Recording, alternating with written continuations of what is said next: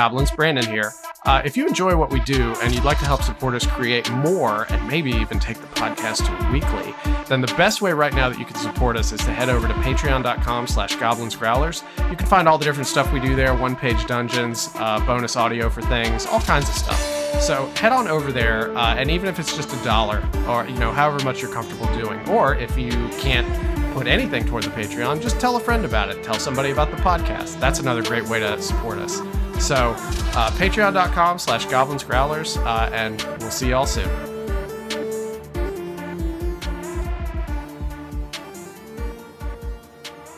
Hello, everyone, and welcome to another episode of the Goblins and Growlers podcast. I'm Josh Maltby at Black Cloak DM on mostly Discord. Yeah, I'm Brandon Dingus at Way of Brandalore on probably mostly Discord these days. And Josh is here today to get punished. It's not a punishment. It is. You probably pissed off Alon, and that's why he said that you have to be on this episode. But as promised last week, we have a special guest here. Ash, if you wouldn't mind introducing yourself real quick. Hello, I'm Ash. I'm Wiki on most platforms, and I am super just really into animatronics. And that brings us around back to the punishment. Is I talked about this a little bit at the end of last week's or 2 weeks ago's episode, where I was talking about this person that we met at Queen City Anime Con who comes into our panel cosplaying as Chuck E. Cheese, Charles Entertainment Cheese himself, and ended up having just a bizarre conversation from the stage. And Alon is just sitting there, just baffled by what's happening in front of him, like he's discovering electricity. Because these people get so irritated when I just go off on rants talking about like Billy Bob's Wonderland or Showbiz Pizza or anything like that. And I had never quite met a kindred soul who shares my appreciation for these air-powered robots. And even though it's completely sort of off scope for the podcast topics that we usually have, unless we're counting the weird tangents that I go off on, we're going to talk about animatronics today with Ash, and Josh is just going to have to deal with it. Actually, Josh's purpose is very functional today, because when we go too far off the deep end, he is supposed to reel us in as a normal person and be like, "Now, what's that? Explain that. Can you tell me what that thing is? Why do I care about this?" The short answer is you probably don't, but hopefully it'll be interesting. I'm here as someone who's probably spent more time being familiarized with Five Nights at Freddy's characters than I have with actual real-life animatronics, even though in my childhood, I went to Chuck E. Cheese's a couple of times. I went to one other chain, but I don't know what the name of it would have been, but there was a penguin that was part of their show. So I was like, that's cool. That wouldn't have been Pizza Time Theater. Maybe. No, Josh, you're young. I don't know. Josh, you're like 11 years younger than me. There's no way that you were around for a Pizza Time Theater. I don't know. It was in Colorado, and it was sort of out in the middle of nowhere. So I bet the possibilities are endless. I bet, and then we'll get into a structured part of this soon, I promise. But I bet what that was is similar to a Billy Bob's Wonderland situation where somebody bought the old animatronics and just remasked them and stuff like that. But I agree 100%, actually. Yeah, that's actually very prevalent. And I have a relevant story to tell later about this. But anyway, getting back to this. And but for anybody who's playing continuity chess with me, I think I may have introduced Ash as Sydney in the last episode. But then today Ash was like, by the way, I go by Ash socially. I'm like, oh, okay. Well, I screwed that up. But Ash, if you could just start by telling us a little bit about you, and because these people have heard my stupidity, but if tell us a little bit about you and how you got into just sort of loving the animatronics of your Chuck E. Cheese and your Showbiz Pizza, etc. So I'm a cosplayer, obviously. Mm-hmm. I have cosplayed multiple Showbiz Pizza characters and in the near future Chuck E. Cheese characters, but right now I've only got the one. Uh-huh. But I actually found animatronics through, and I hate to say this, through TikTok. Uh-huh. Because there was this damn guy, TikTok animatronics people. Yeah. The TikTok animatronics fandom. Yeah. there was this guy that owned an entire Rockfire Explosion set, and he was slowly getting them in from Aaron one by one, which we will definitely get into later. Yeah. Aaron Fector, the creator of the Rockfire Explosion. He made these like ridiculously insane videos of the animatronics while they were aired down, and like it was like a YouTube poop but Rockfire Explosion. And I was like, these guys look pretty cool. And then all of a sudden I couldn't stop thinking about them, and now I'm here. So yeah, because if you don't mind me saying, like, I got the impression that you're a lot younger than me. So you I'm 22. Oh, okay. You're almost 20 years younger than me. Yeah. So like I was around in like I was born in 81. So I was around in the mid to late 80s, sort of in the twilight of Showbiz Pizza. I remember going to Showbiz Pizza a bunch of times. I remember my grandfather taking me there one time and just being like, sort of like weirdly freaked out by Fats Geronimo, the gorilla playing the keyboard there. I went to the one in Barbersville a lot when I was a kid because I lived just outside Charleston, and that was back when it was a Showbiz Pizza. We're really getting off the rails here. Like, we need to set up some foundational structure for these things, for this whole conversation. But so anybody who hasn't listened to me ramble on about this, and Ash, feel free to jump in and correct me or do whatever you need to do. But like, there was so Nolan Bushnell, who was the founder of Atari, was like, hey, let's, take all this technology that I'm making all this money off of with Atari and try to come up with some sort of other family entertainment kind of situation for it. So he created, it was Pizza Time Theater first, right? Mm-hmm. Yeah. So he created Pizza Time Theater, which if you go back and look at any videos from the late 70s of Pizza Time Theater, it almost looks like a primitive Chuck E. Cheese.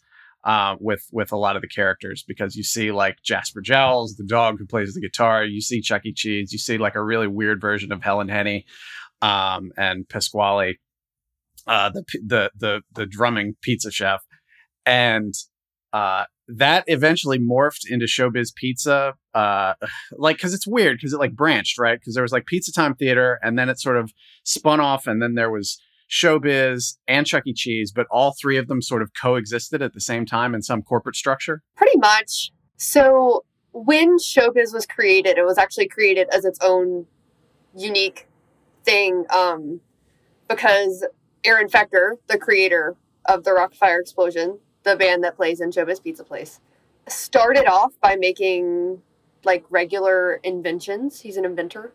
Yeah, no, you can keep the quotes up when you say he's an inventor. Yeah. As time went on, he kind of fell into animatronics, and then once Showbiz was created, and after Chuck E. Cheese's like 5 bankruptcies,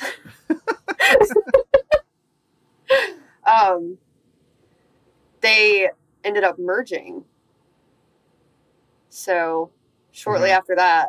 Yeah, with concept unification. Yep. I have a little bit of context for this because I, as a video game enthusiast, have studied the history of video games. And so I know that Nolan Bushnell's his goal at the end of the day was to make arcades be something that was for the whole family, when at the time it was mostly something you would find in like bars. Right.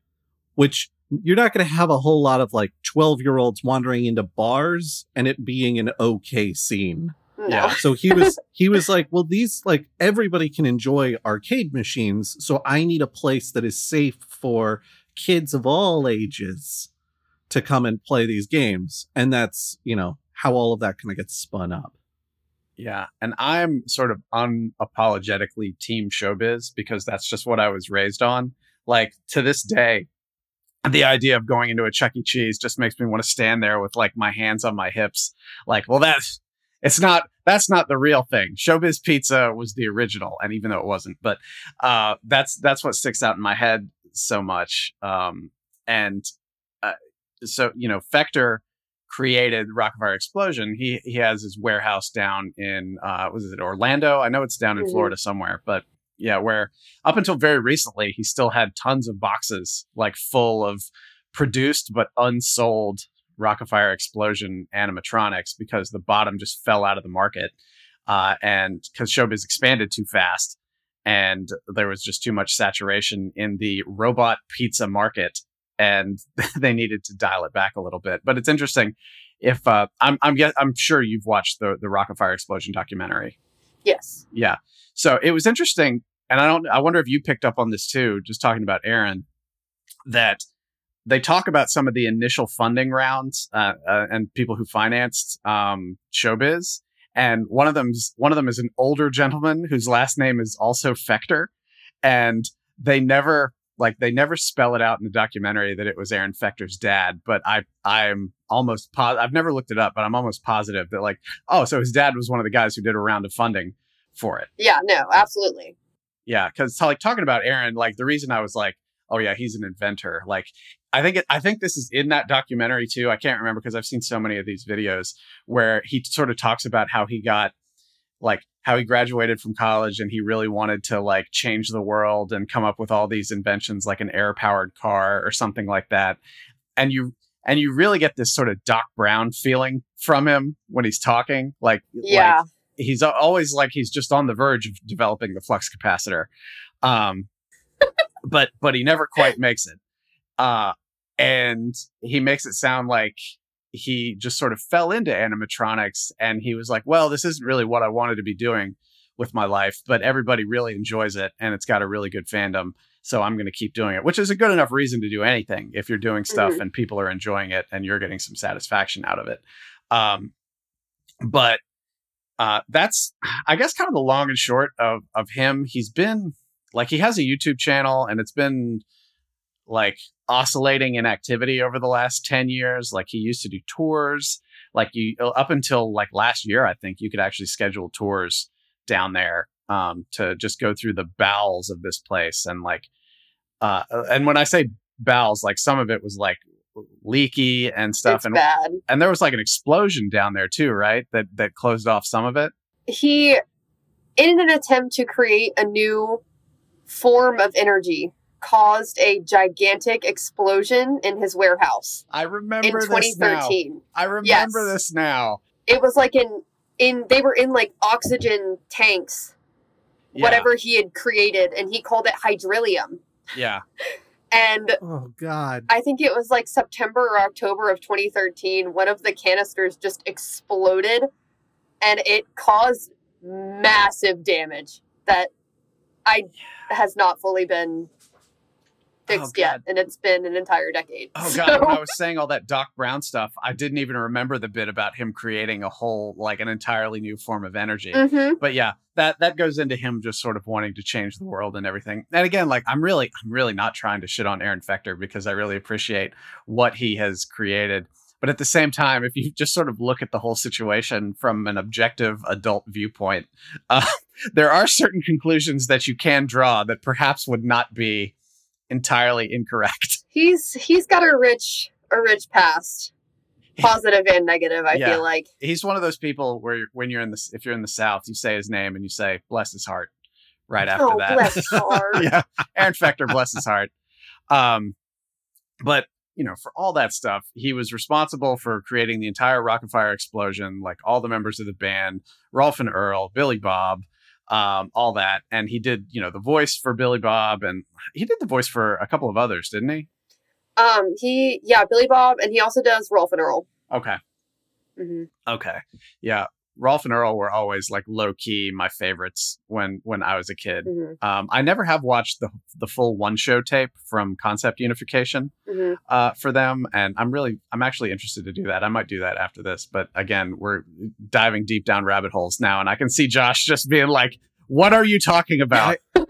I have something. Brandon, as part of explaining some of that stuff, you were talking about your personal experience going to these places and seeing these shows. Yeah. I'm curious, Ash, if you could talk a little bit. I understand that you're coming to the game a little bit later, so some of these places are closed down or even hard to access, but what has been some of your personal experience with going and seeing animatronics? That's a good question, Josh. I worked at Chuck E. Cheese for 6 months. But before I did that, right when I started to get into animatronics, I found out that they had a Chuck E. Cheese in Greensboro, which had a 3-stage, which is animatronics that used to be Showbiz Pizza characters, but the cosmetics were changed. They were turned into Chuck E. Cheese characters, which we will get into more of that later as well. Yeah. But I know what you're talking about, if that makes you feel better. I remember it was about a week after I got it really into it. And I told my roommate, I was like, I'm going to Chuck E. Cheese. And she was like, what? And so me and probably like 5 or 6 of my friends invaded this Chuck E. Cheese, respectfully. Hell yeah. And nicely. And we didn't bother anyone.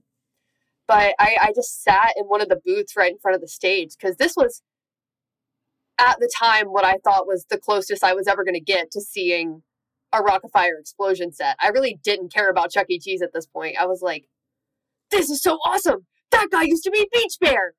And so, like, I was sitting in the booth, like, vibrating in my seat because I was just so excited to see all of these characters.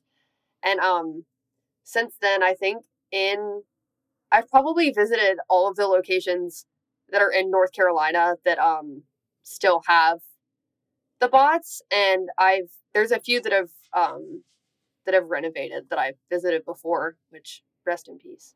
Yeah, because Chuck E. Cheese is like currently, if they haven't already, like mostly shifted over to screen characters rather than actual stage characters, Yes. right? I think there's I 4 think, locations left in North Carolina that still have bots. yeah, I think we can owe a lot of that Gosh. conversion to like the GIF that you see all the time of that really dilapidated Chuck E. Cheese and like talking, and then it's like "Welcome, children" Yeah. or whatever. Ugh, That thing's horrible. it's not good. Yeah. But I know we have. You're talking about going and seeing those and how you thought that was going to be the closest you'd ever get to seeing an actual Rock-afire explosion. Correct me if I'm wrong, but I think that brings us to the commonality that you and I share, which is the Billy Bob's Pizza Wonderland in Barbersville, West Virginia. Yeah, just to introduce it to people a little bit. I'm from Charleston, and I went to college in Huntington. And, when I was a kid, I would go to the Showbiz Pizza in Barbersville. But at some point between when I was a kid and when I went to college, it was after Showbiz Pizza shut down. And I guess you actually might know this a lot better than I do, Ash. But like, did the owner just like buy it out and just spin it off into his own independent restaurant? Mm-hmm. There were a couple locations like that. There was one location that Aaron Fector actually tried to create, and it was Looney Birds. Yeah, I remember that. Yeah. Yeah, and it did not last very long. But I think that outside of the Aaron Fector governship, Billy Bob's Wonderland has been doing it up and down. Yeah. Well, I mean, I was in college 20 years ago, and Billy Bob's Pizza Wonderland is still there. So that has to say something about it. It's a plus for sure. I remember 2 things. I remember my sophomore year of college, two of my friends from high school came to visit, and we said, "Hey, let's just go goof off and go over to the Showbiz Pizza." So we went to the Showbiz Pizza because that was before it stopped being a Showbiz. And we went in and we played some arcade games. And then we were like, oh, this is actually really awkward because we're all like 18, 19 years old. So we gave all of our tickets to some kids having a birthday party, and we went to Outback instead.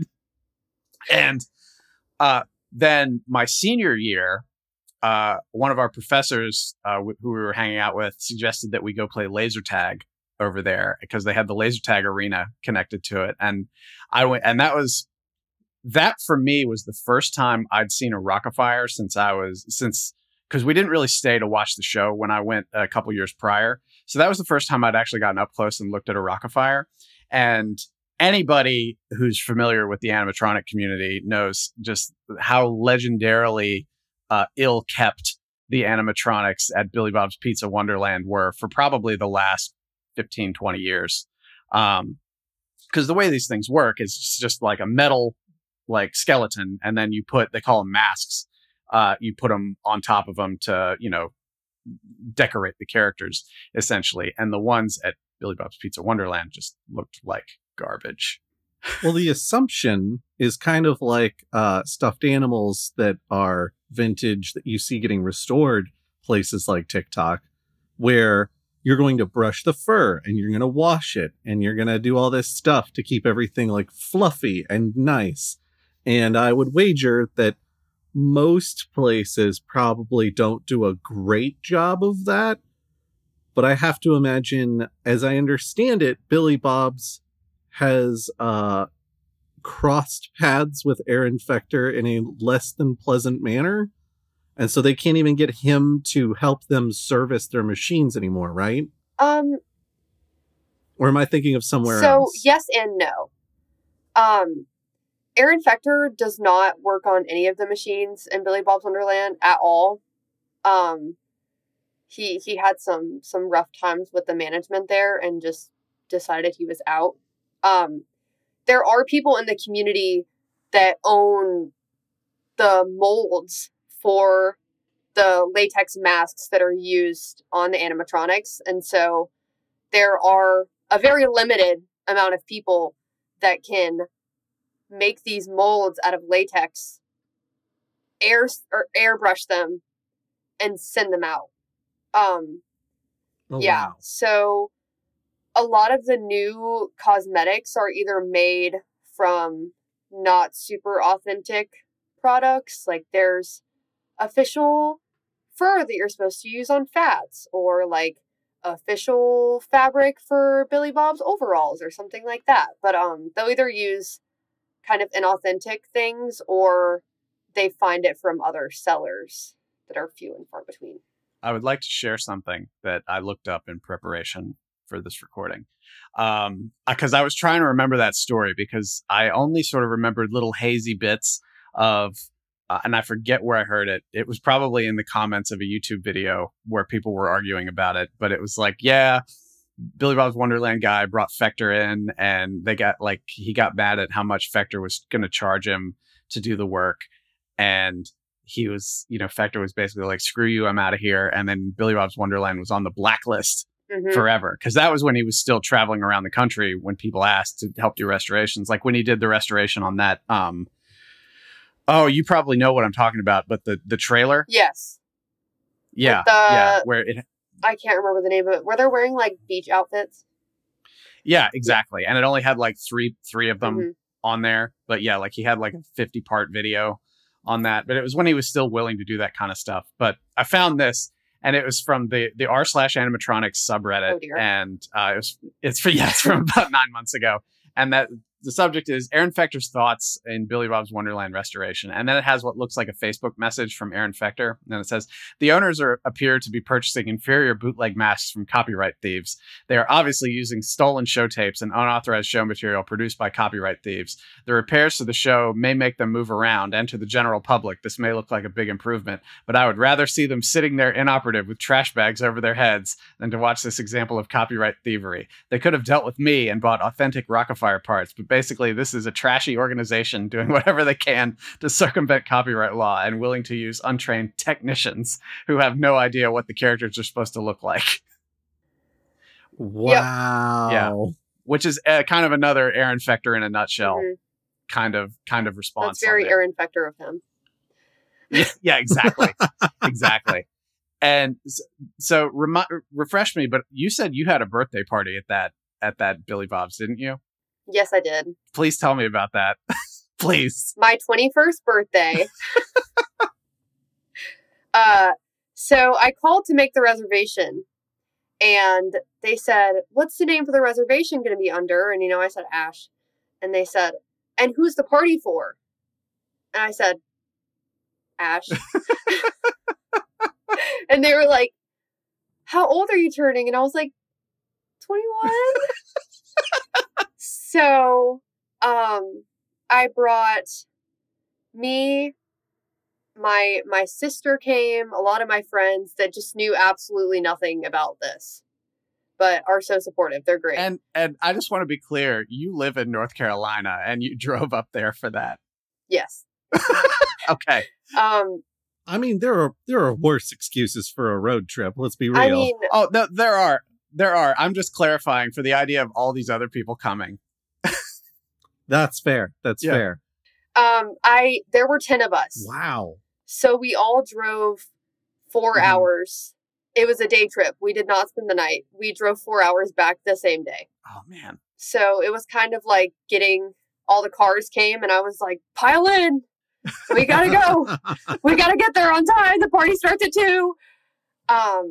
So we get there and everyone's like, Ash, we're here. And I'm like, I can't go in there. Oh Because I god. was like, I just couldn't bring myself to do it. So I finally walk in and I see them. Mhm. And I think that the most noticeable thing about them is that they're just so much bigger than you think they're going to be. Mhm. And I walked in and Beecher is my favorite character. I love him. And I saw him and I was like, no, I can't do this. And I turned around and I walked back out. They got me back inside. We sat down and this was shortly after, Braylon. I don't know if you know that name. No, I don't. He was one of the techs for a good while. Mhm. That was probably when Aaron was talking about the fake masks and stuff. Mhm. Because Oh yeah, that timing works out probably. mhm. Yeah. he did a lot of really great work, but there were glaring issues. Beach Bear's mask was actually, they took it off of one of the mascot costumes Mhm. and put it on the robot. Right. Oh no. So they're not the same size. So it was just it looked a little funky. And the lips didn't move or anything, right? They did. His mouth cylinder was also too small, and Mhm. so the mask on the mascot costume is a little bit bigger. So you have big face, tiny mouth cylinder, lots of flopping latex. Oh. That's Which not great. sounds so weird, but that's the only way I have to describe it. It's deeply troubling. Yes. Yeah. it is. I'll say that still sounds better than the last time I saw them. Which Oh, absolutely. which looked like they belonged in like Fallout or something like that. I know. I noticed Aaron Fector did say something in that message about animatronics having trash bags over their heads. Yeah. It was because Beach Bear was actually out of commission for I think a little under a year. And instead of just closing the stage down, they just put a gigantic trash bag over him. Right. So his parts of the show tape would still play, but he just wouldn't do anything. Yes. Oh, Mhm. that's haunting. And there was also one part where I think it was while Braylon was fixing him, his eyes were messed up, so they put little sunglasses on him. He actually looked pretty cool. But but they've been through a lot over the past little bit. I feel like they're kind of going downhill again. Mm-hmm. So I think I had really good timing going to see them, which is nice. I heard a rumor once, and I think I can't remember if I actually verified this or not, but that there is a shipping container behind the building in which they'll buy robots when they come up on the market, and they'll put them in there to harvest for replacement parts and things. And I feel like years ago I looked this up on Google Maps, and I saw a shipping container that was actually behind the building. Because the thing about where it is now, for people who don't know, which is probably 99.9% of our audience, it moved across the road from its old location, and where it is now, behind it is like a hill and some like woods and stuff. At least it was last time I was there, which was a long time ago. Right across the street from a strip club, actually, the Lion's Den. Yep. And the thing to know about the Lion's Den is if you're driving down I-64 from Charleston to Huntington, you always know when you're close to the Lion's Den, because they've got 2 giant Hollywood-style spotlights that shine up into the sky. Jeez. But yeah, it's interesting because of the reputation that Billy Bob's has in the community, that he just keeps it going. It's still there. Like Fector is saying, he's like, just shut it down, because there are so many videos out there of not even necessarily animatronics people, but just sort of like like pop culture kitsch novelty channels that are like, oh, I'm going to the Billy Bob's in Barbersville to see the worst Rockafire Explosion animatronic band in the world. And I've seen at least 3 or 4 of those kind of videos because, you know, like I'm from there. So it's always interesting to me on a different level as well to see that kind of stuff. But they just get poked at so much. It's almost like they still exist. Like he hasn't taken them down just out of spite at this point. Like he's just going to keep it going until the last cog falls out of them. I actually heard that, well, this is confirmed, but they were just bought by an arcade company. Really? Recently. I think it's called Fun City or something like that. Man. But if you look on their Facebook page, they're talking about all these new plans. Apparently they're bringing in a ton of new games and keeping like the older ones that still work. Right. And they're wanting to build walls around the showroom so it's more like an actual showbiz, which I think is really cool. Oh, that would be really cool, especially if they could return it to like the original 3-stage format. Yeah. Because again, you've got more recent intelligence than me on this, but when I was there last, it's almost like they'd built like a long platform and they just had them all sort of set up in the same order that they would be set up in on a 3-stage, but it wasn't individual stages. I think that I can't remember. You blocked it out. That's what it was. Yeah. Yeah. My sheer excitement. Yeah. But the 3-stage was the default show for Showbiz, but there were also like some 1-stage variations and things like that, weren't there? There were a few. Yeah. So tell me a little bit about 1-stage versus 3-stage. It's a term we've mentioned a couple of times now, but I don't know that we've actually contextualized it. Sure. Ash, take it away. When we talk about different kinds of stages, it probably leans more towards Chuck E. Cheese and less towards Showbiz. Showbiz had a pretty standard stage setup, so it was kind of like 2 kind of half circles on either side of the stage, kind of like fake wings, and then there was one big stage in the middle. Okay. So starting out on the left, you would have Rolf and Earl, which it's a animatronic wolf with a little puppet. Yeah. And he does like a ventriloquist act. Yeah, like a ventriloquist / stand-up comedian. Yeah. Yeah. And he really likes Frank Sinatra. Yeah. On the other side of the stage, there's Billy Bob and Looney Bird. Billy Bob, face of the place. He's pretty recognizable. I feel like most people would know him. He's a hillbilly bear who plays a banjo. Yeah. Yeah. And I can say that because I'm from West Virginia. Looney Bird's a little sassy. He has some pretty funny moments. He's one of my favorite characters too. Yeah. And he's not like a full on. He's like he's in a barrel, right? Yeah. And he comes out of the barrel. So he is he's just like a neck up animatronic. And his mechanisms are inside of a barrel. Yeah. Okay. But he'll have little arms that like come up out of the barrel and he'll go like read a letter or something. Yeah. And then in the middle stage we had Duke. He plays the drums. He's a dog, space dog. Wants to go to space, but he can't. So for now he's just playing the drums with these guys. Mm-hmm. Fats Geronimo. He's super cool. Gorilla with a gold suit. Are you kidding? Yeah. He's kind of like the face of the group. He always starts off the show tapes and stuff. Beach Bear. He plays guitar. He's like surfer dude. I like him a lot. He's pretty cool. He's really funny. And then Mitzi, and she's a cheerleader, and she's also the lead female vocals. Yeah. And she's kind of like Southern gossip-y girl. And she's a mouse. Yeah, she's a mouse. Okay. Yeah. So that's the typical 3-stage setup for Showbiz Pizza. But with Chuck E. Cheese, for some of these stages, they had the same stage setup as Showbiz Pizza just because they were changed from Showbiz into Chuck E. Cheese. But there are other sets. There are 2 other types of animatronics in the Chuck E. Cheese portion, but I don't know if we should be there yet. No, it's fine. Go ahead. Okay. One of them is the Garner Holt Productions animatronics. They're more commonly known as Studio C.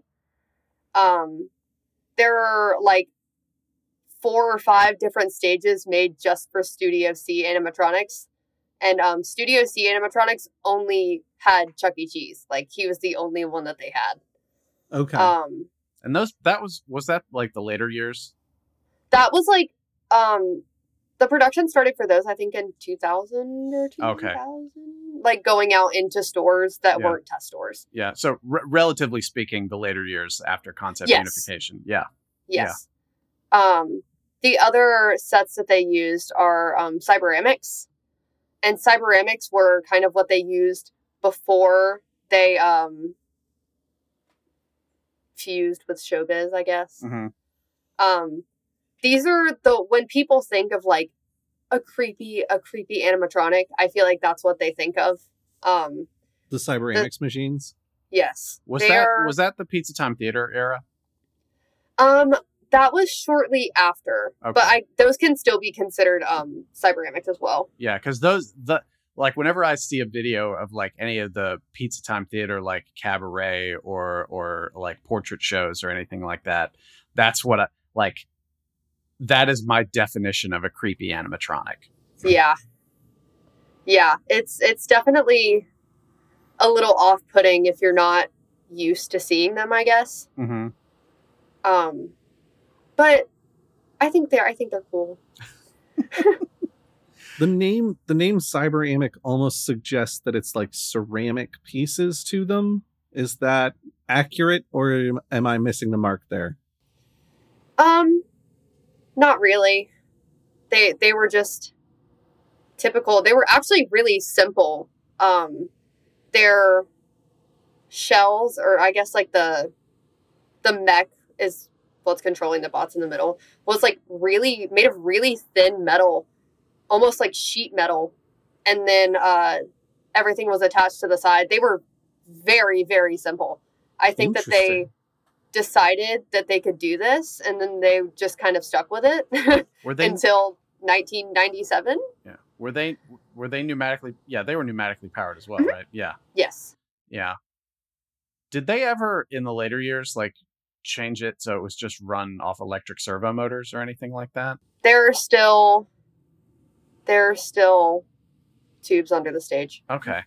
Wow. Mm-hmm. That I've always wondered. I've always wondered why they never did something like that, especially like to make it like more cost efficient. For example, yeah, I have no answer or comment to that. I just wanted to throw it out there. Like I never understood why they didn't do that.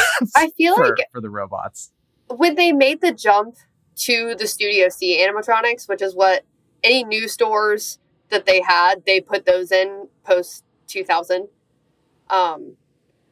Those are also pneumatically powered, and I don't know why. I don't know if technology was not that advanced at the time, or maybe that's just the most efficient way to do it. I don't know. Yeah, that's really interesting. I mean, there was a time period in history where they thought that pneumatic was going to be everywhere. Like that you were going to have pneumatic tubes that would run through an entire neighborhood and deliver the mail. Like, yeah, it was not a very long-lived period, because then they started trying to implement that in a greater than a one building space. And it's like, actually, pneumatics are really hard to maintain. Yeah. Well, I mean, that ties in a little bit to like one of the main inspirations for like Aaron Fechter's vision and Rockafire, really, because when I think of stuff like what you're talking about, Josh, I think of like, you know, the 1950s vision of the future, which makes me think of Epcot Center, which makes me think of Disney animatronics, which is really what Aaron Fechter was going for there, because he wanted to be better than Disney. When he was so inspired by Disney, and he was like, oh, I think we can like make this. I think we can do this better than them. He was really like, his model for everything was like the Disney Imagineers and the process they use for creativity and everything. and he wanted to essentially make each Showbiz pizza feel like a little sort of very miniature Disneyland. So it's kind of interesting that you mentioned that, because he like talks a lot about Disney animatronics. If you ever like watch a video of him talking or anything like that. So we were talking about the 3-stage a minute ago, and one of my favorite things about Showbiz, I never actually got to see this in person, was just there, like when they experimented with changing out the Rolf and Earl stage with the Uncle Clunk animatronic, which is seriously one of the creepiest freaking things you'll ever see in your life. Josh, I can see you looking like, what are they talking about? Ash, if you want to explain the horror that is the Uncle Clunk animatronic. Uncle Clunk was a character that was created by Aaron Fechter.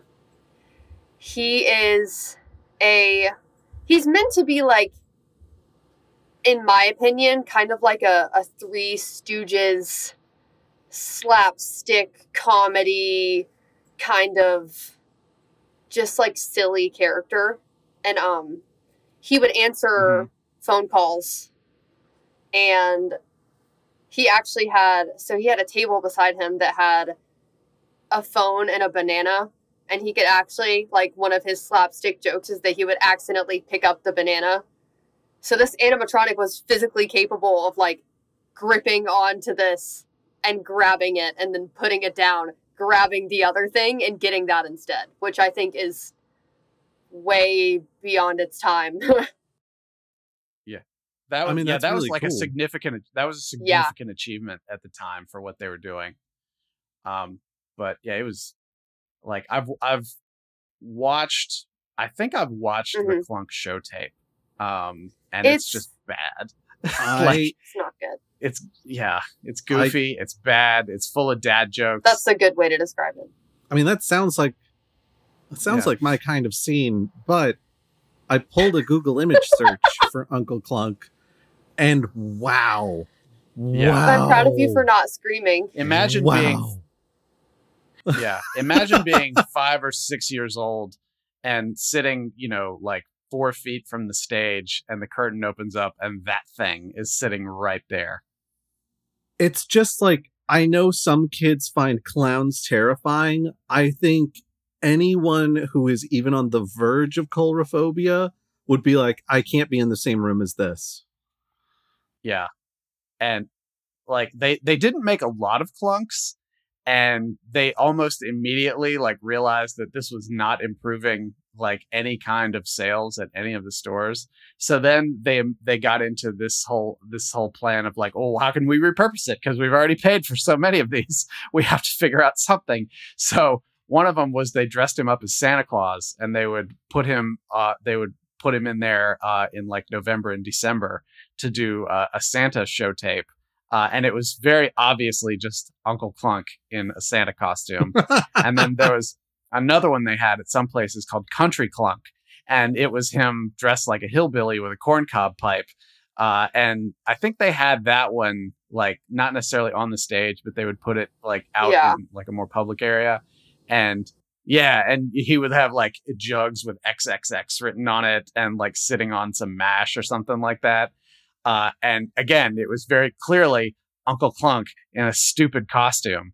And then the other thing they did was they had an exhibit there, like an interactive exhibit, which was like, those art exhibits where they actually take human bodies and they will display them, like, so you can see the muscle and the skeleton and everything like that.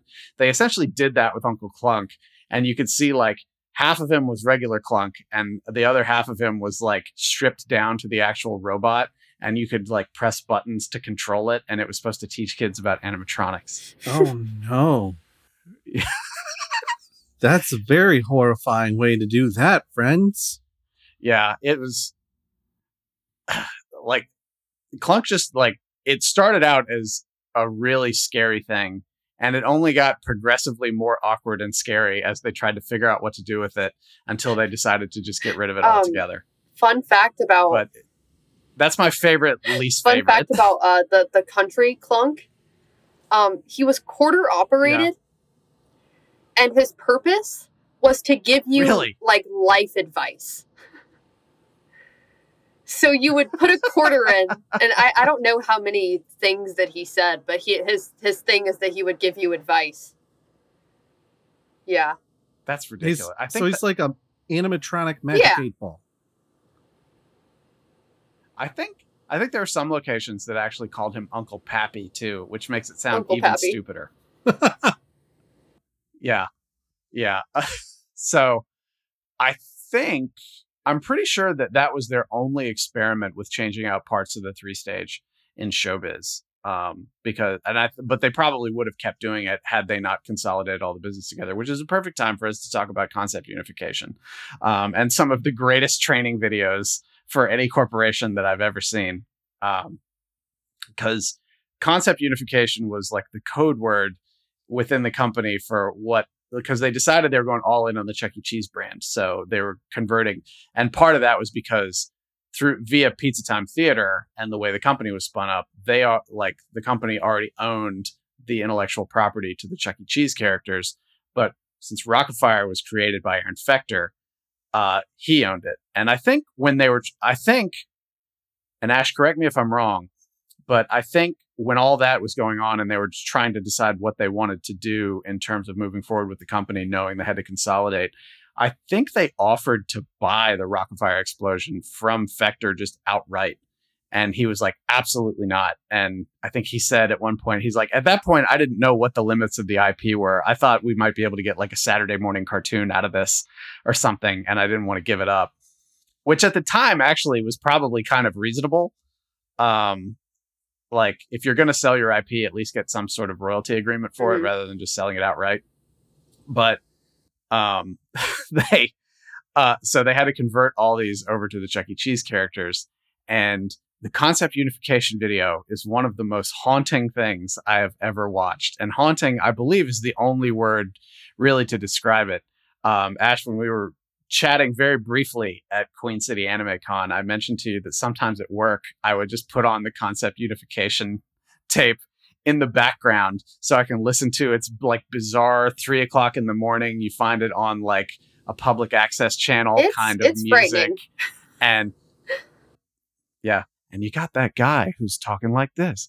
They're like, remove the bolts from the bottom of Fatz's organ, but save the organ because you will need it later. And it's like, take off the tree trunk around Choo Choo and destroy it as it will no longer be required. And it's a guy with sort of like a vaguely Southern voice, just cheerfully talking about the deconstruction and destruction of these characters. Like, talk to me about sort of your impressions and your response to that video. I think that one of my favorite things about that video as a whole is the fact that there's almost this liminal space music playing in the background the entire time. Yes, that's the perfect way to describe it. That's the perfect way to describe it. The concept unification video, it is important to mention that during concept unification, every animatronic was reused except for Billy Bob. So all of those Billy Bob animatronics were just tossed out. Yeah. I'd forgotten that, but yeah. So when they say in the video, they're like, unscrew Billy Bob from the ground and like destroy him as he will never be used again. I'm like, he's used in my heart. But I have to think some of that too, like because Fechter was the voice of Billy Bob. There has to be some symbolism there of just throwing out Billy Bob and not reusing Well, there it. might also be that Fechter had tighter copyright on the characters he voiced. And like, you know, I imagine they had their reasons for doing such things. I am picturing some like college age student pizza place employees being like, all right, we're taking Billy Bob out back and we're going to use the bats. Like Office Space. there are actually some pretty strict rules about, like we talked earlier, of the Chuck E. Cheese renovating. When they renovate and they take the bots out and all of the old decorations and stuff, they actually have to destroy them before they put them in the dumpsters, just to, I guess, to preserve intellectual property, which is yeah, that's actually pretty common for like lots of places. Like once upon a time I worked at a Blockbuster Video, another herald of a bygone era. But whenever we would throw stuff out, like cover boxes and things like that we couldn't sell through, we always had to take a box cutter to them. And just, that was just policy. And that's why, like, you're exactly right. It's so nobody can take it. Especially, I feel like all of the, like the mascot costumes and stuff, someone takes them and then commits a crime or something. That would be such a bad idea, but yeah, the Billy Bob murders. I'm just picturing a gang of bank robbers used to work at a Showtime Pizza that was being unified, and they didn't destroy the costumes, they kept them. 10 years later, the heist of the century. That would actually be really cool. Yeah. That sounds to me like a DLC for a Five Nights at Freddy's game. I was thinking it'd make a good movie, so Hollywood, hit me up. But that video is just like, it's 30 minutes of just being transported to some bizarre alternate universe. And then at the end of it, there was a sneak preview of the new Chuck E. Cheese Munch's Make Believe Band ensemble, and it's really creepy, like when you know exactly what it is there and how they've moved the characters. Like, you know, they killed Billy Bob, and then they took Duke's skeleton and moved it to stage right, and then put the skin of an Italian pizza chef on it. Like, Rolf and Earl became Chuck E. Cheese. Mitzi became Helen Henny. Beach Bear became Jasper Jowls, and then Fats Geronimo became Mr. Munch, who is basically like a second-rate Grimace, because he's purple and sort of an amorphous monster kind of situation. But I will say that the opening song in that video just really slaps. I don't know the title of it, but it's just like, you know, feel the magic. Oh, Together We Got It. It's such a good song. Yeah. So good. Yeah, that's it. Yeah. Yeah, I will also sometimes just play that when I'm working in the background. They actually recently did a recreation of it with the new voice actors. I've seen that video, and they do weird lyrical tweaks. It's very to it interesting. It could be different than it is. Mm-hmm. Yeah, I actually like. This is getting way off topic in something that's already off topic, but like, I actually prefer the character designs of the screen characters for the Chuck E. Cheese characters rather than the animatronics of it. I think they're just they're much more child friendly. They're less threatening. I think that there are definitely some times where I'll go to a Chuck E. Cheese that used to be a Showbiz Pizza, and, you know, I'm taking a look at every little thing, and I'm like, is this different? I've literally hopped up on the stage and like fixed the snaps on Munch's back. Like, yeah.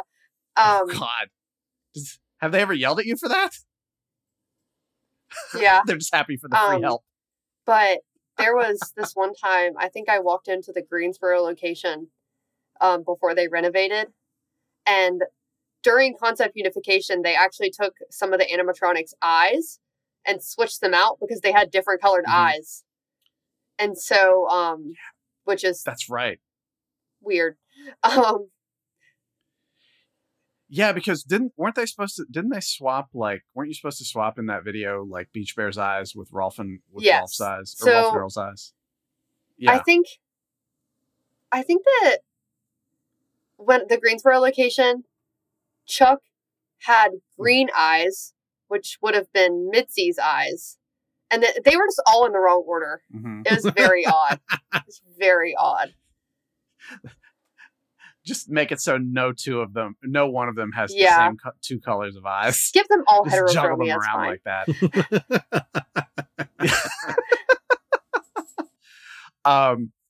One thing I like, there's like two more things I would just love for us to hit before we wrap up. But just like touching on like Fector again and just some of the other weird stuff that he's done with some of his animatronics, because while Rockafire is the thing he was most well known for, there were some other sort of bizarre ones, some of which saw the light of day and some of them didn't. And like the one that I always come back to whenever anybody makes fun of me for like really being deep into the animatronic stuff, I'm always like, let me show you this. Let me show you this video of the Confederate Critter Show from I think it's Gatlinburg, Tennessee.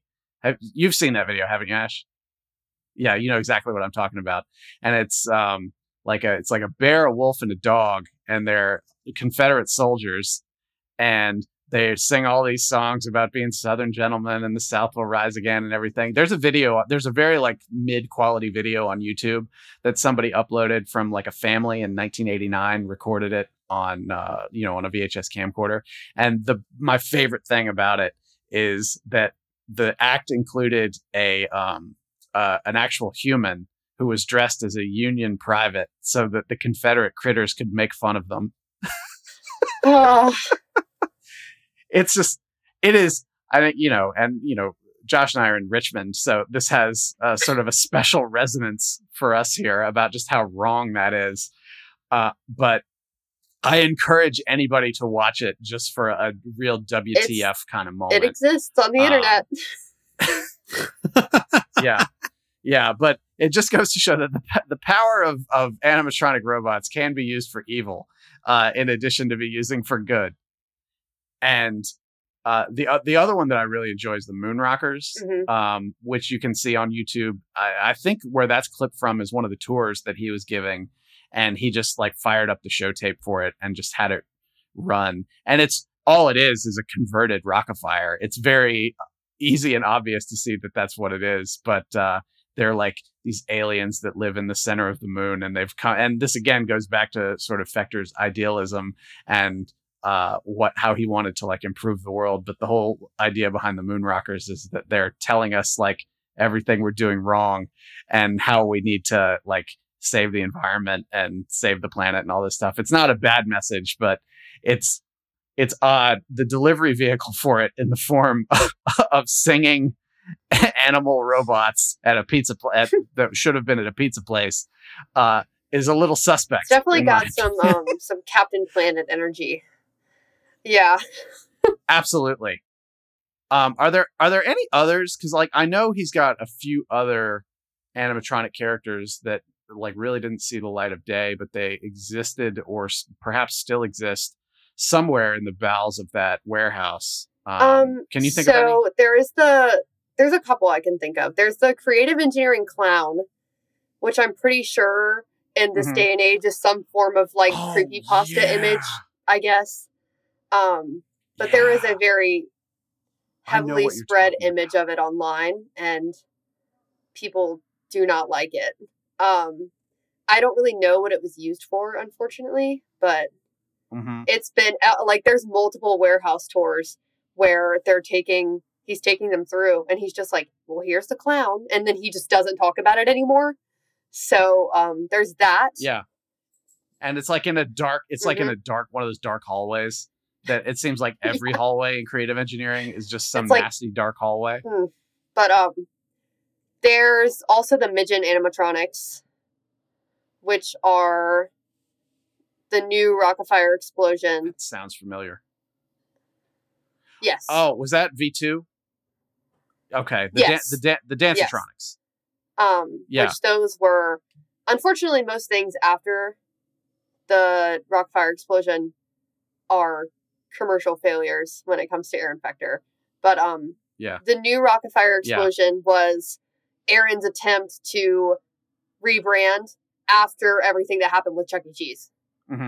So he created a stage. The best way I have to describe it, the stage in Hamilton, how it spins around. The new Rockafire explosion had the same concept. So in the front, in the middle, it was Fats and Billy Bob and Mitzi, and then they could like go around the stage, and it would look like they're actually moving and dancing and doing all this stuff. And then on the two sides where you would typically have Rolf and Earl and Billy Bob, there were it was kind of like a half stage, and when you turned it around, it was something completely different. So on one side, so it was essentially a 5-stage. yeah, essentially. But on one side, you would have like Looney Bird, and it was Looney Bird in his lab because he liked to create stuff. And then on the other side, it was Beach Bear, Right. and he was like in his own little space. And then Duke had his little junkyard and stuff like that. Yeah, I always found Duke's Junkyard was like an odd choice there since it wasn't space themed. I agree. It was Sanford and Son themed for some reason. Yeah. That like the good thing about the Dancetronics is that there's that that really solid promo video for it exists that has like really good production values. So if you're ever interested in seeing that, Yeah. it's maybe like 10 minutes long, but it's it shows how interesting it would have been. Because I think as part of that rebrand, and I don't remember where I saw this, so it's just like hearsay, like most of the stuff I remember from this, but I feel like he was trying to get that into like not like a pizza place or a restaurant or something like that, but a more like sort of like higher end entertainment establishment, like maybe like something akin to like maybe like a Universal Studios resort type of thing, like not Disney. Yeah, not Disney, but like Disney an amusement adjacent. park. Something like I was that. about to say Casa Bonitas, perhaps. I'm unfamiliar. Yes, Brandon, we got to Casa get you Bonita. to the Midwest and have you see a Casa Bonita stage show, because I think it's not animatronic at all, but I think you would enjoy it for a lot of the same reasons. Okay. If it's self-aware and dumb, then probably. It is very self-aware and highly, highly dumb. Yeah. Speaking of highly dumb, but perhaps not self-aware, let's close out by talking a little bit about Chris Thrash and his home animatronic studio. I imagine, Ash, you were introduced to Chris Thrash via the documentary. Yeah, I had the great fortune of years before that documentary was produced, stumbling upon Chris Thrash's YouTube channel. And for everybody else, Chris Thrash is this guy. I think he's in Tennessee. I can't remember, but he had a dream to own his own Rockafire explosion. And so eventually he gets the money together to do it. He goes down to Florida. He rents a truck. He goes to Aaron's warehouse and he, by God, buys a Rockafire explosion. Because Aaron had a bunch of them that were still in box.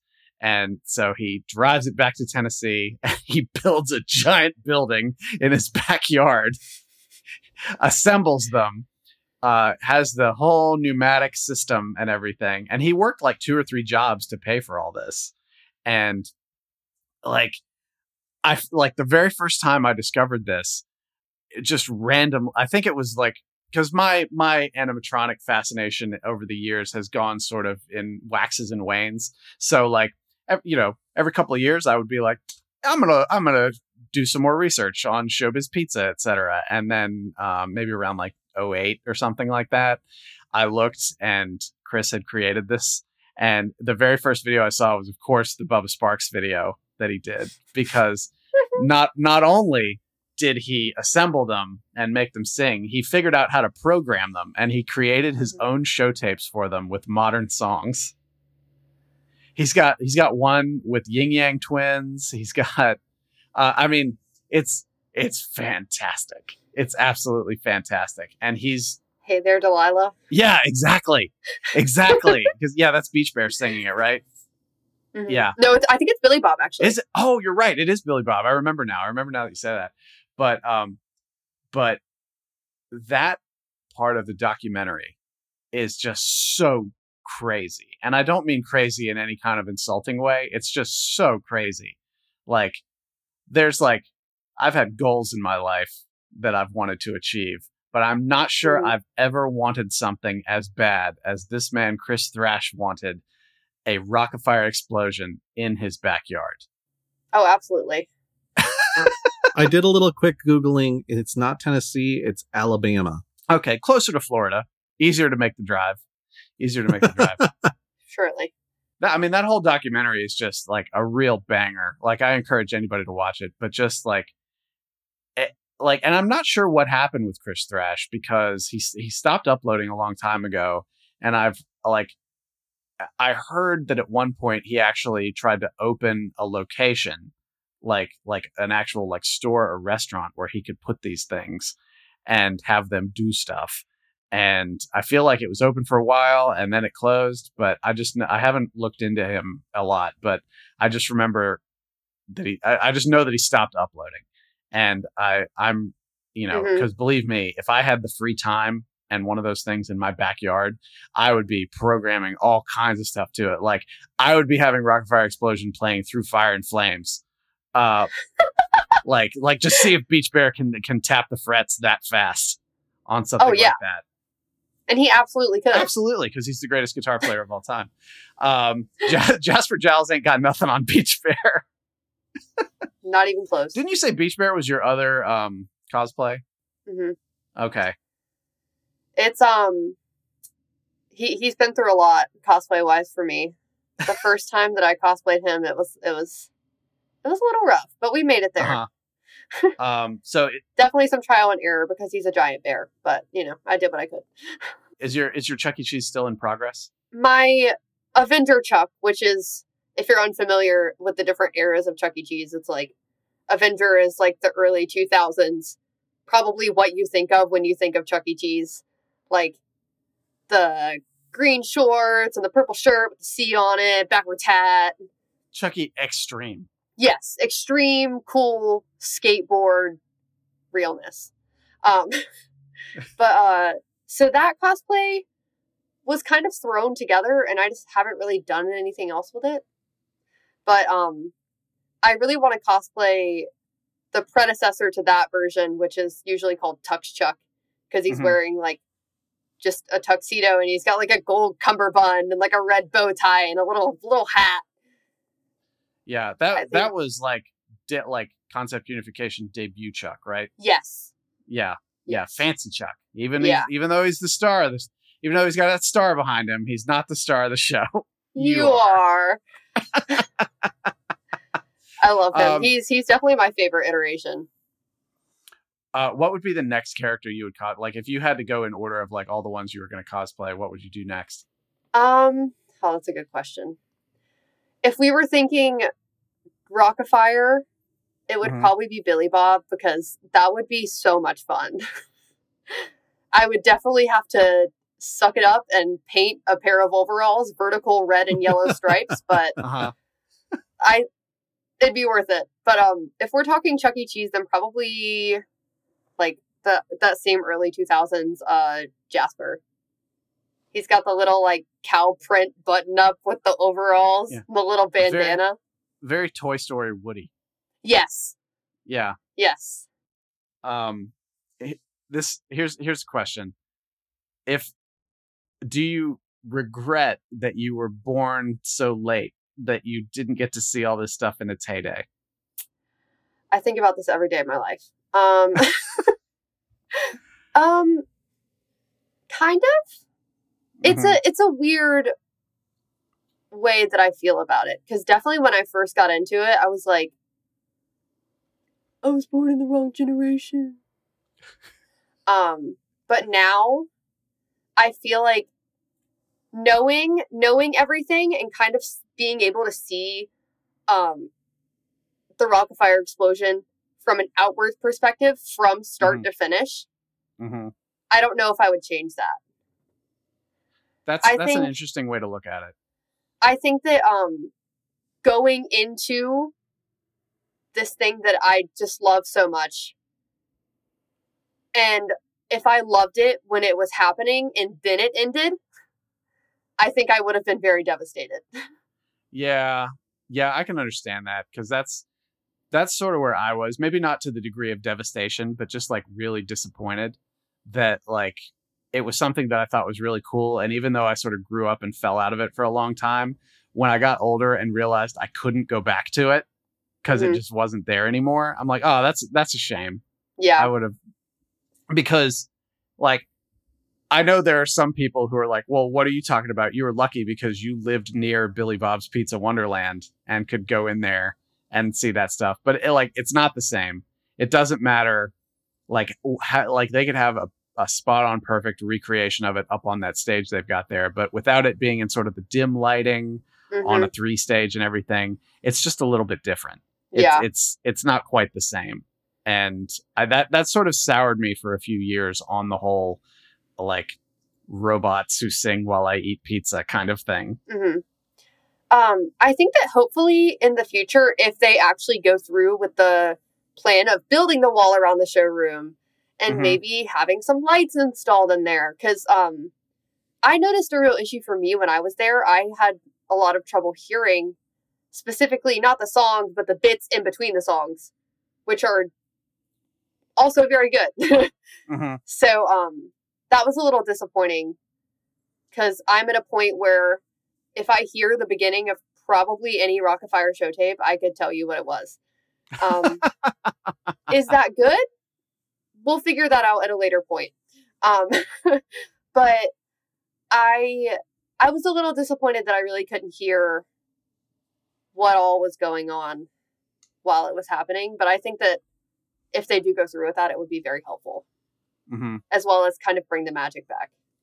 Yeah, I think if I were to ask myself that same question that I asked you, I think I regret that I never had a chance to see a real Pizza Time Theater restaurant, because everything I've ever read about those is just like, it was like dial the sort of the grit and grunge up just a little bit, because they had like the main showroom, whether it was the portrait show or the porch show or anything, and then you had the cabaret room with some of those weird one-off characters, like the hippopotamus or the lion that sang Elvis, or there was like, weren't there dogs that were the Beatles as well? The Beagles.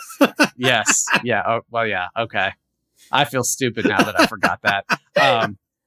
But yeah, some of those just like weird one-off animatronics that you never see anymore. I think.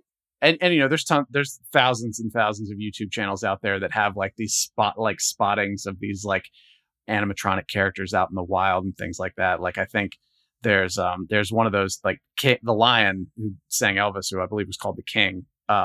Naturally, you can find that, like, or at least for a while, you can find that at some weird amusement park out in the middle of nowhere. Some places have very clearly reskinned animatronics and things like that.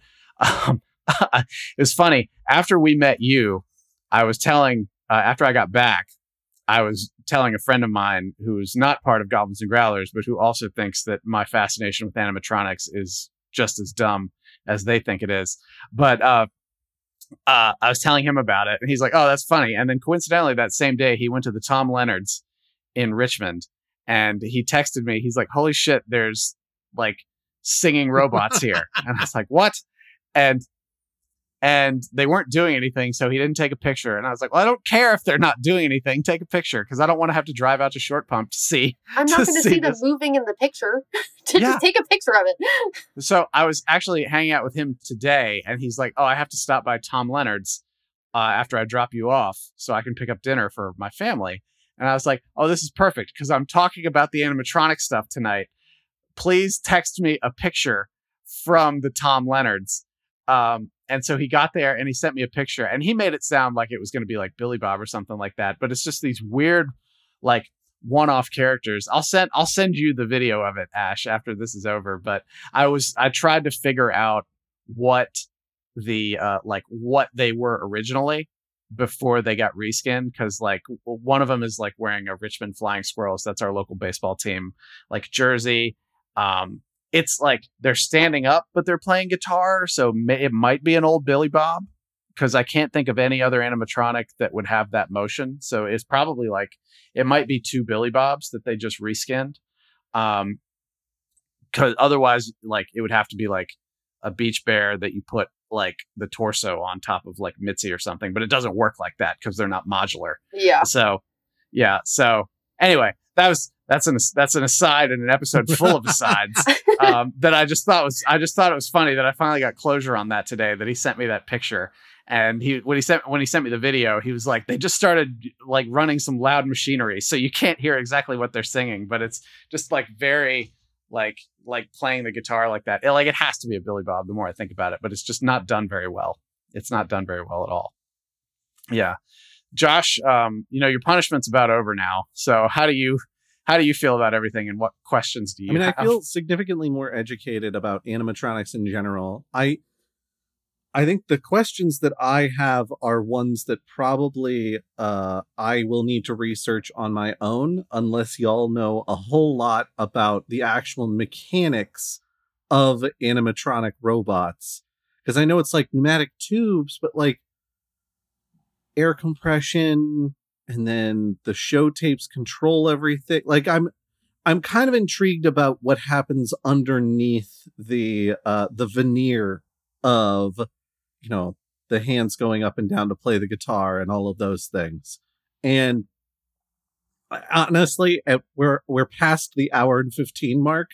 Even if y'all have that knowledge, this is something I need to research for myself. Mm-hmm. Yeah, I mean, I think the programming is just synced to the show tape.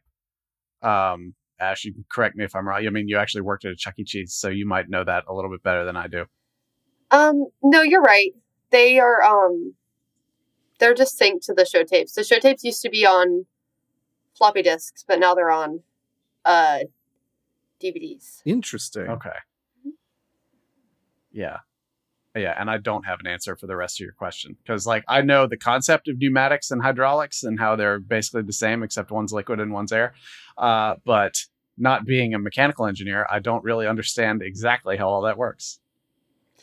I sort of do, but you'll probably have an easier time just researching it on your own. Yeah. Josh is a smart guy. He might be able to figure it out. Yeah. There is, and it's amazing we've talked this long, but there is such a tremendous amount of errata about this topic that we have not even touched upon. Digging deeper into the weird Pizza Time Theater characters that just sort of never made the cut. More weird Uncle Clunk Santa Claus stuff. Just Aaron Fechter, just in general. As a concept, yes. Yeah, exactly. His is a concept that needs some unification in his own mind, I think. You could do a 3-part episode just on the concept unification video and some of that stuff, or the Danceatronics video or something like that. Would you ever want to talk about this stuff again, Ash? Absolutely. Okay. 100%. I'm so down. Okay, fantastic. Yeah, because fair play to all involved, but we did kind of just sort of throw this together. Oh, hey, this would be a really fun conversation. I think if we ever came back at this with some targeted topics and research and really focused in, I think we could do something really cool. But Ash, I'm sure I speak for Josh as well, but I'm so thrilled that you were willing to come on here and help me sort of indulge my fascination with this stuff. And I know Josh is just sitting there yeah. And Alon's going to be listening to this just I cannot believe this. I'm happy to be here. Seriously. This has been great. I never get to talk about this stuff in detail. So. Oh, that's fantastic. Yeah. Well, the way my spectrum behaviors work, I always want to talk about these things in detail, and I never get a chance to. That's why Josh is here to keep us on topic today. But Josh, do you have any closing thoughts there? I found the whole conversation very fascinating. I know a whole lot more about animatronics than I ever thought I would need to.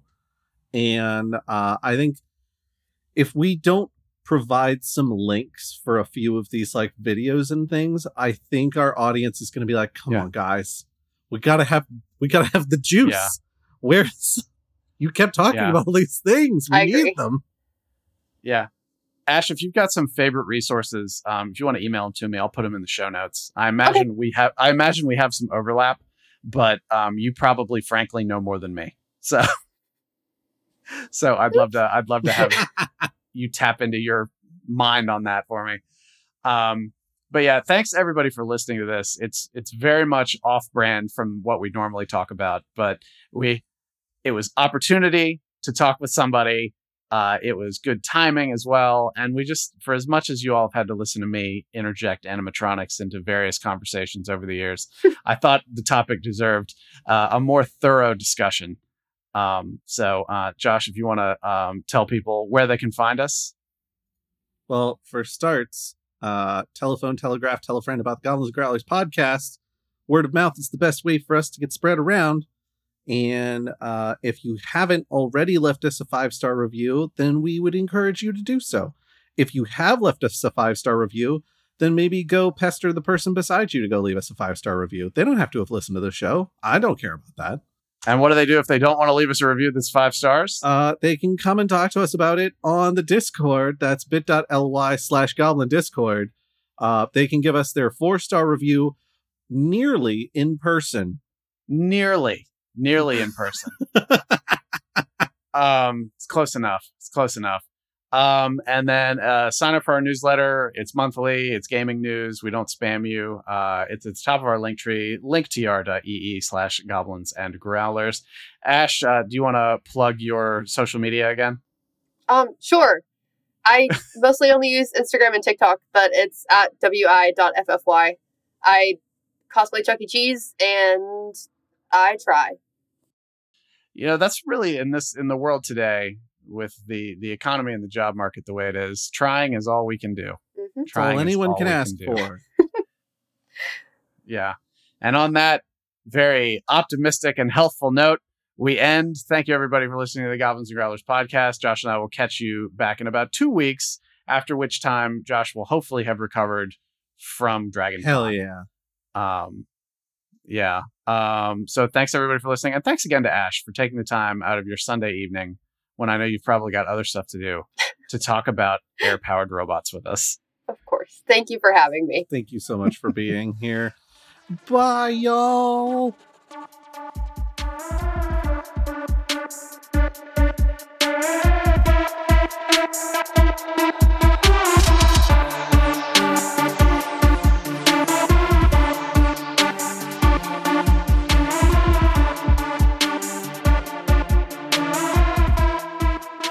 If you like what you hear, consider subscribing and giving us a review over on Apple Podcasts. Especially early in the feed, subscriptions and reviews are super helpful for bringing new listeners our way.